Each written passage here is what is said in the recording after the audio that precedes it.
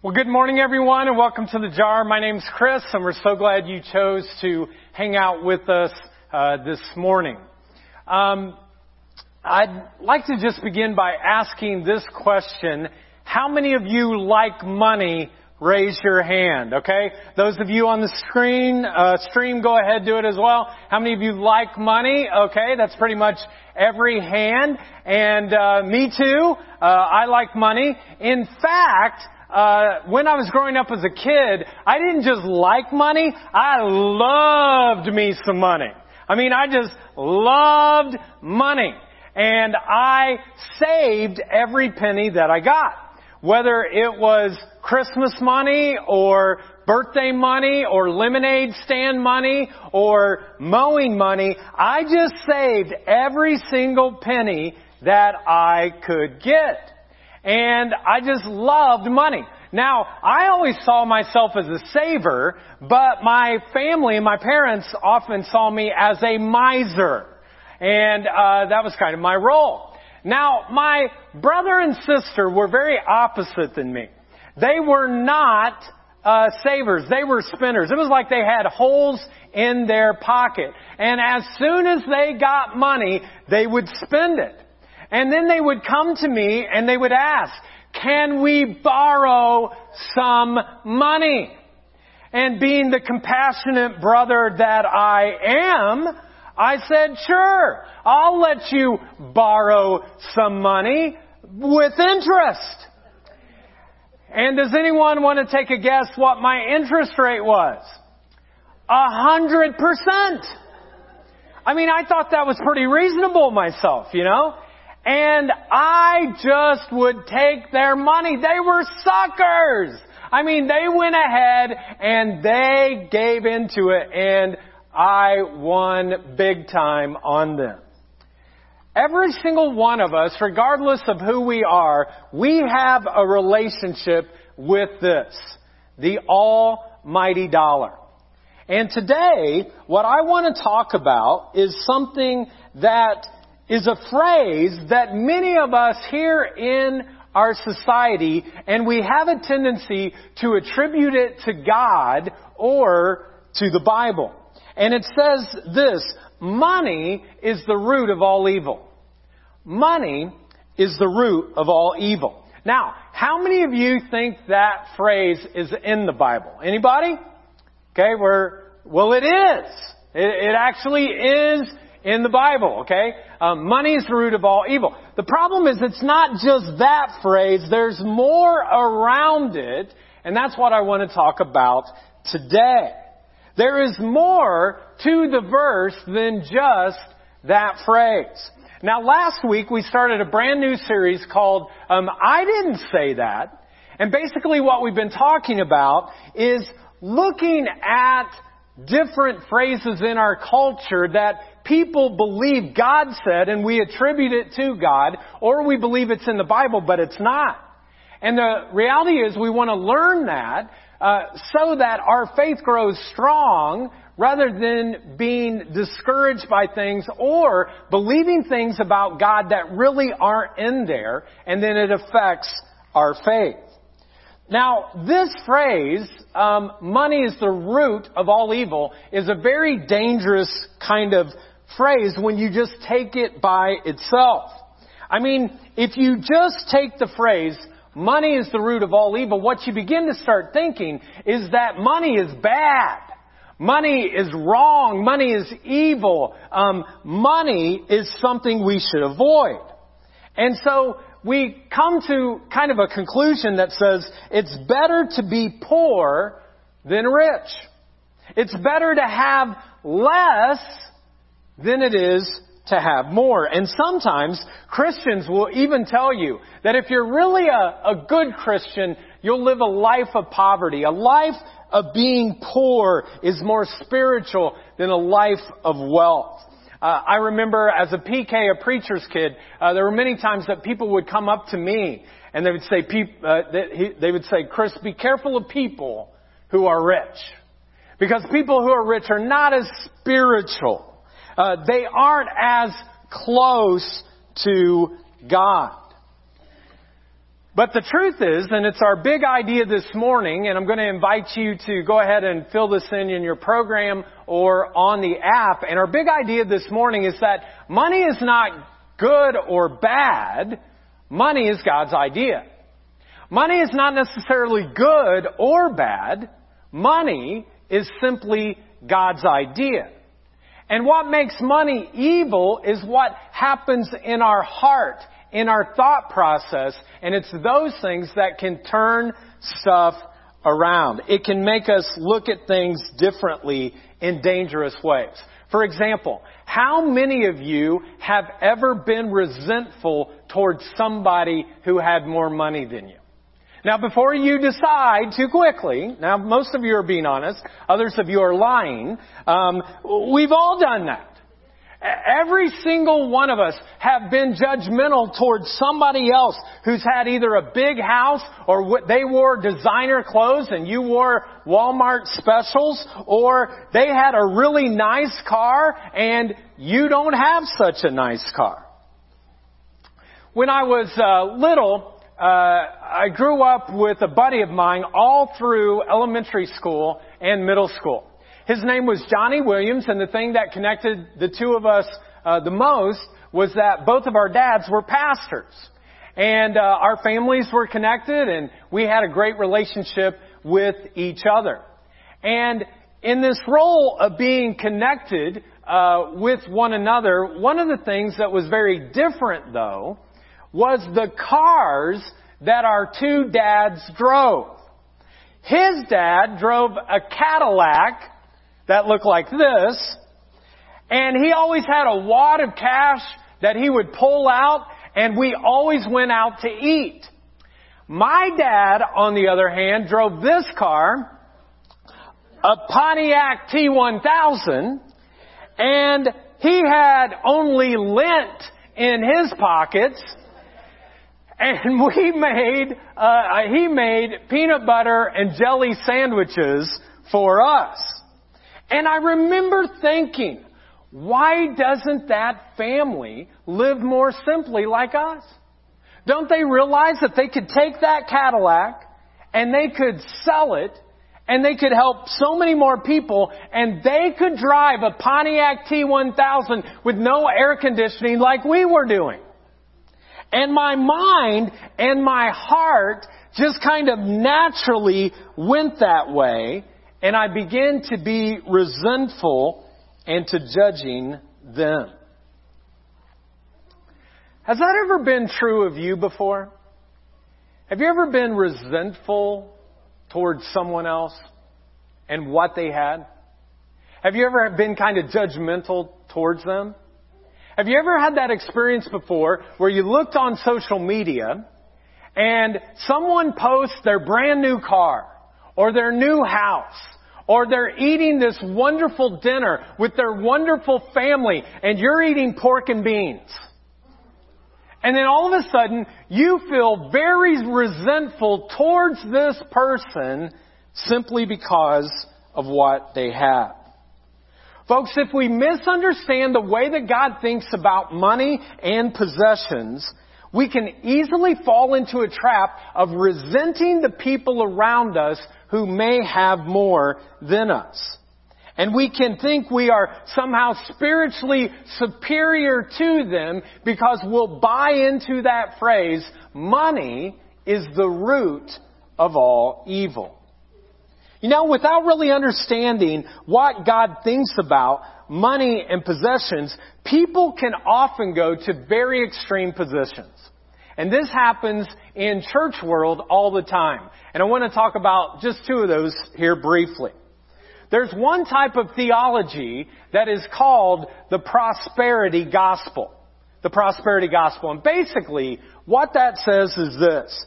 This theology basically teaches if you have enough faith and you give money to the things of God, then you're going to be rich, you're going to be healthy, your kids are going to get into the best colleges, and nothing bad will ever happen to you. If you just give your money away to the things of God, you're going to be rich. And unfortunately, this is a huge kind of gross distortion of what Scripture really talks about. But people will get to the extreme of that, this whole idea of the prosperity gospel, and it's dangerous. Now, on the other side, there's a theology that is equally as dangerous called the poverty gospel. And basically what this says, this thinking is, if you're rich, you're unrighteous. The only righteous people are our poor. People who give everything away and they have nothing. Those are the people who are truly close to God. And again, that is a very dangerous message. Because Scripture actually says that God blesses us with our resources. And sometimes He blesses us with health. And sometimes He blesses us with relationships. And sometimes He blesses us financially with our wealth. So, it's not about what you have or what you don't have, but it's about what is in your heart. What is that thing that is underneath? And we'll talk about that today. The condition of the heart. How you manage your money is what is most important. And that's why here at the Jar, we've talked a long time about the importance of money management. We actually give classes for it. We try to help because we want people to do their money God's way. And we've often talked about this concept of 10-10-80. That you give the 10%, first 10% to God, you save the next 10, and then you live off the 80. And when you're able to do that, you're able to be generous with what God blesses you with. I mean, you need to realize, folks, that money is a valuable resource. It's a resource that we're able to bless many other folks. We can bless people who are hungry. We can bless people who are needy. We can bless people who are far from God. We can do a lot with that resource. Now, maybe the most complete picture of dealing with this whole idea of money and riches is found in the New Testament, the second half of the Bible, 1 Timothy chapter 6. Now the guy who writes this letter is a guy by the name of Paul, and he writes to his mentee, a guy by the name of Timothy. And as he's writing to him, he's talking about how to use resources and what resources can do, and how sometimes they can be tempting us into other areas that are not healthy. And so he writes this not only to Timothy, but the entire church at large. And he says this starting in verse 6. Godliness with contentment is great gain. For we brought nothing into this world, and we can take nothing out of it. But if we have food and clothing, we will be content with that.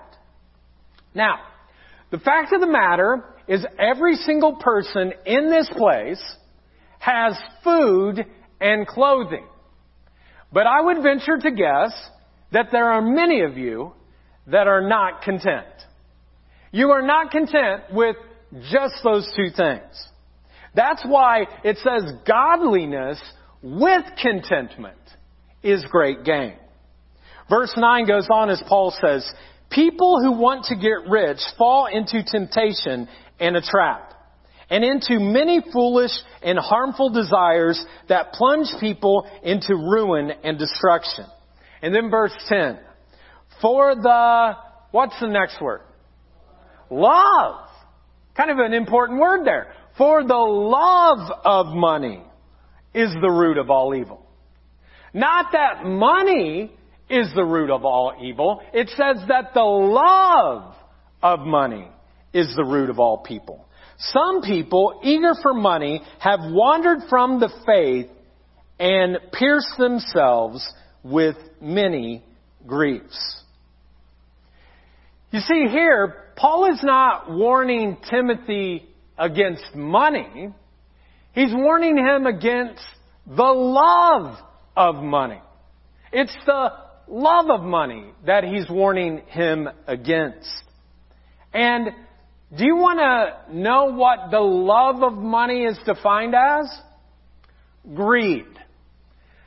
The love of money is a greedy person. Now, I know every single one of you would say, I'm not greedy. Because this is the thing about greed. You never see it in the mirror. You never see greed in the mirror. You always see greed with the people who are around you, not when you're looking at the mirror. And yet Jesus says, don't be too quick to think that you're not greedy. In fact, He gives us this warning. Jesus says, watch out, be on your guard against all kinds of greed. Life does not consist in an abundance of possessions. So, the question is, what is Jesus getting at when He says all kinds of greed? Well, both Jesus and Paul warn people against greed because this is the truth. Greed is a trap. Paul says those who want to be rich will actually fall into a temptation.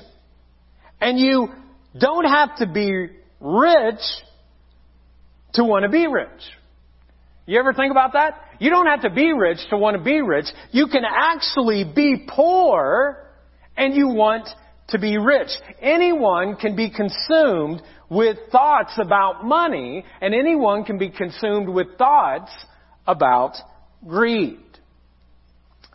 You know, the funny thing is that greed, again, is something that we never see in ourselves, but we always see it in the people around us. And typically, it's the people we compare ourselves to. And have you ever noticed this before? When you get greedy, you don't compare yourself to someone who makes less money than you do.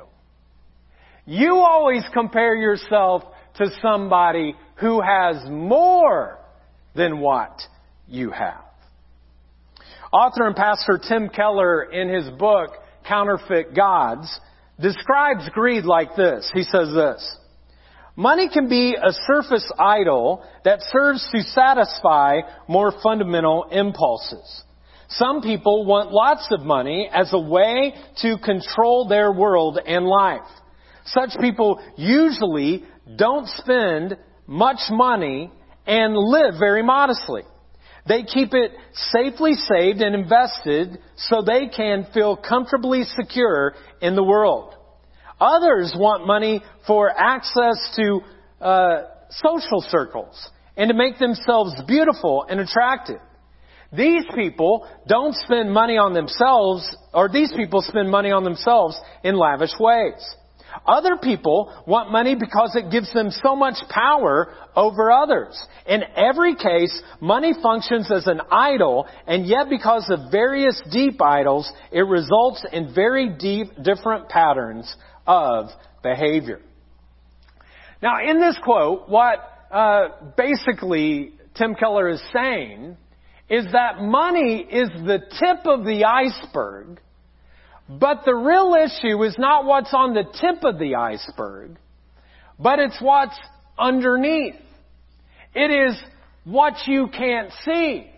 The idol is what you don't see. The idol is underneath the surface. The idol is under the water. That's why I don't think it's any coincidence that when Paul says it is for the love of money, that is the, what's the next word? Root of all evil.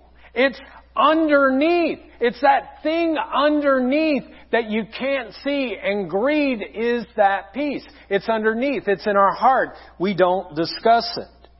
For example, someone who saves every single penny and never spends any money on themselves because they want to be secure and they want to be protected and they want to have control of their finances might not be any less selfish than the person who spends it carelessly on themselves to look attractive. As I shared earlier, I, growing up as a kid, was always considered a miser because I saved everything because I wanted to have control over my finances and the money that I had. And when I got married, you would have thought that would have changed, but it didn't happen. I continued to hold tightly to it, which under the surface was just an attitude of greed. In the first year of our marriage, Jennifer lived here in Muncie and was going to medical school, and I lived in western Indiana pastoring 2 small churches. We only made $16,000 together. We were paying for 2 different apartments, and our resources were extremely limited. We didn't have much at all as in extra cash.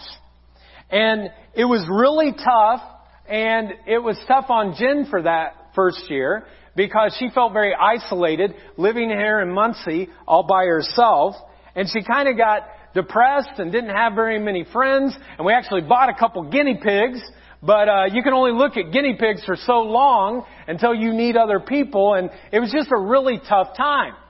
And December came, and she was getting ready for finals, and she got a phone call. Now, what I need you to remember is that in 1994, we didn't have cell phones, and there was no caller ID. You actually had a phone attached to the wall. Now, some of you are like, are you kidding me? No, we really did. We had these phones that were attached to the wall, and the marketing strategy was people would call you to try to get you to buy things. And so Jennifer's feeling kind of discouraged and down, and she gets this phone call, and on the other end, the person says this: "You have won a free trip to the Bahamas. It's all inclusive. Airfare, lodging, all of your fun activities. All we need is a deposit of $400. And if you give that to us, pretty soon you'll be soaking in the sun." And Jen's like, absolutely. And so she gives her credit card number, and she's like, this is going to please my husband so much. He is going to be so excited because I know he likes to travel, and so we're going to do this. And so we'd only been married 4 months, and she's like, I'm going to make my husband so happy by doing this. And so she called on the phone, and when I heard what she had done, I had no response, so I just hung up. Now, this was before cell phones. You couldn't bomb somebody you couldn't blow up their phone. And so I start driving home. And as I start driving home, I start thinking to myself, who did I marry? I mean, who is this woman? I mean, how could she be so unreasonable? I mean, she has no brains when it comes to money. And folks, I had only been married for 4 months, and I'm judging my wife ruthlessly. And when I got here to Muncie, I walked in the door and I lit her up and I put her down, and we canceled that trip, and I've never let her forget about that stupid decision. And we've never been to the Bahamas.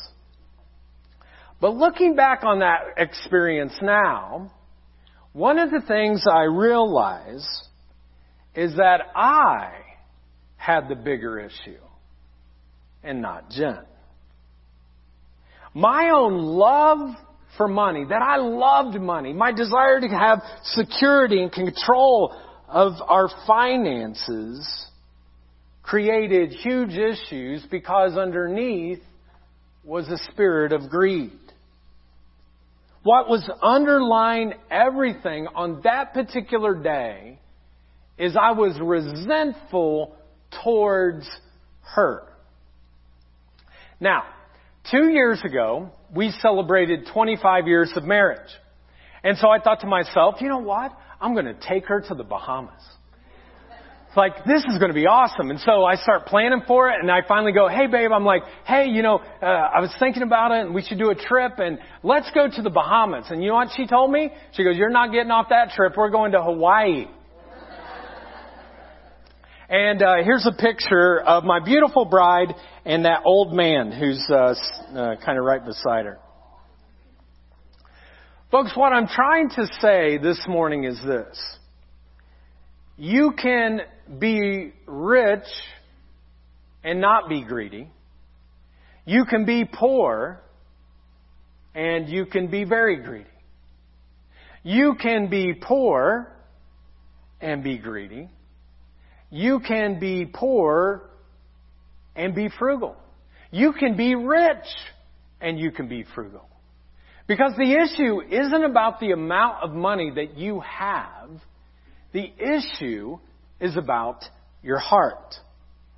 What is it that is connected to your heart? You know, the only way that we can ever break through from the trap of being greedy is not by changing our view of money. It's not by doing different spending patterns, but it is truly by examining our heart.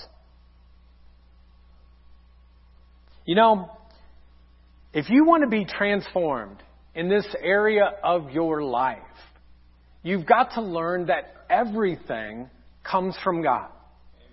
Everything that you have are gifts from God. And you are simply a manager for what you have during this time. And what happens so often is it's not the money, but it's what's underneath the surface. It's what's underneath the iceberg. It is the root that creates greed in our lives. And we create idols that keep us from utilizing the resource in the best way.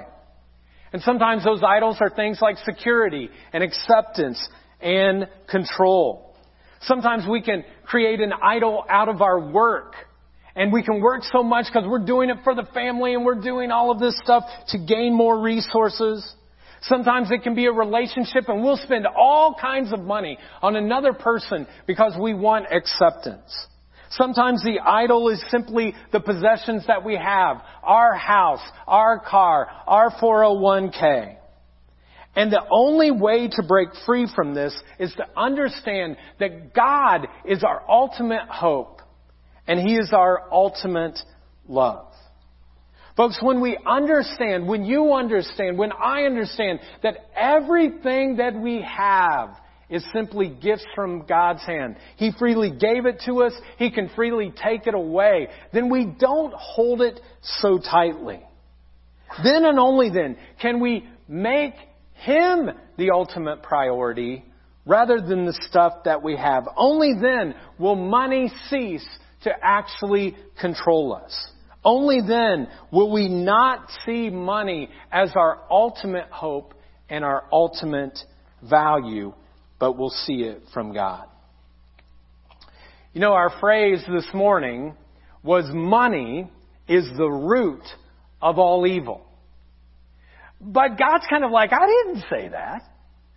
That was not what I said. You've got the wrong saying. It's not that money is the root of all evil. It is the love of money that is the root of all evil. You see, money is not good or bad. Money is God's idea. And He simply gives it to us so that we can use that resource to love and care for others. But if we take our money and we make it our God, then what happens is that we begin to love this more than the one who gave us this. And we begin the process to love this more than the one who gave us this. This is what happens to people's hearts. They get closed. And you don't want to go through life with a closed hand. You want to have an open hand. Freely to be able to give. Because this is not the root of all evil. It's when we love this more than the one who gave us it. Let's pray.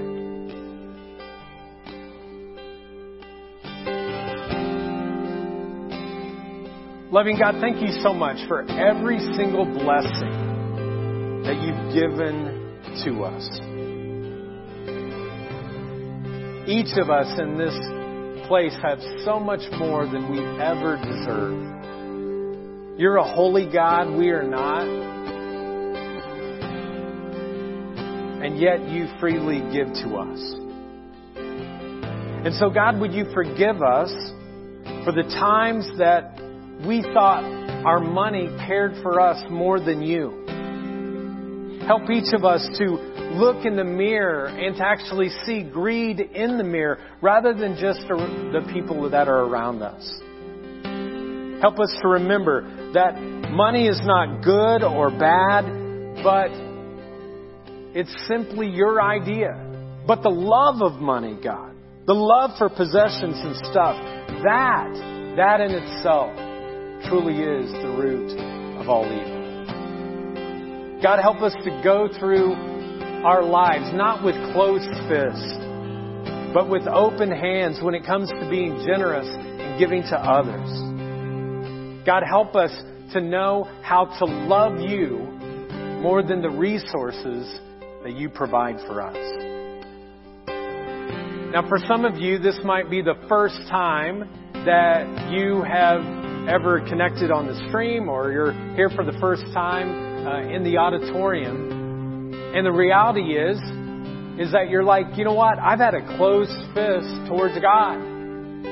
I've just had this closeness to Him that I didn't want Him to be a part of what was going on in my world. I just kind of did my own thing. I tried to live a life that would satisfy me, but I come to the end of my rope, and the reality is I'm not satisfied.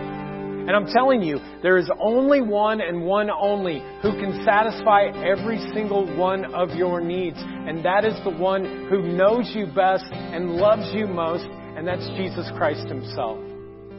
And so today, if you're ready to give your life to Him, if you're like, I need His love, I need His forgiveness, I need a fresh start, I don't want to go through life having a closed hand, a tight fist, I want to be open to how God might use me, then I'm going to invite you in a prayer. And it's not a prayer that you pray by yourself, but it's a prayer that we pray in unity together, believing that all of us are God's children who He's called to be able to connect in a deeper relationship with Him. So today, if it's your first day to say this prayer, or you've said it many times before, you don't say it alone. We say it together in community.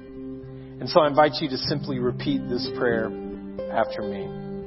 Heavenly Father, forgive me of my sins. I give my life to you. Jesus, forgive me. Make me brand new. I surrender to you. Be the Lord of my life. Because you died for me, I choose to live for you. I give you my life. In Jesus' name.